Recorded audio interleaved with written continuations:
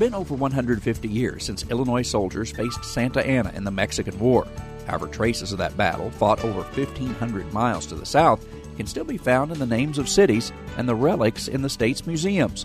It's one of the stories selected as the best of 2011, and it's today's edition of the American Countryside.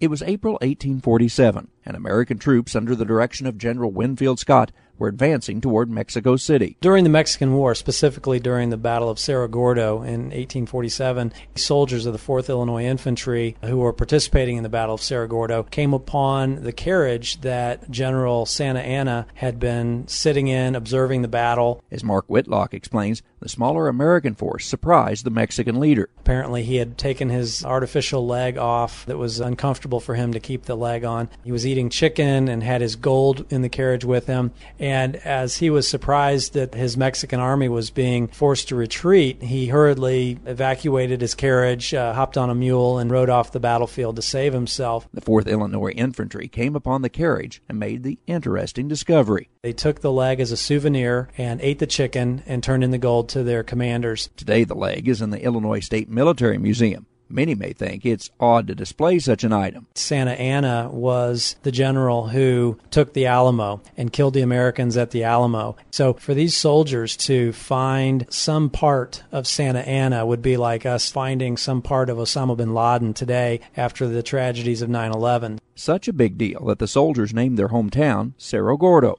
today a town of over 1,000 people in central Illinois. Traveling the countryside in Springfield, Illinois, I'm Andrew McCrae.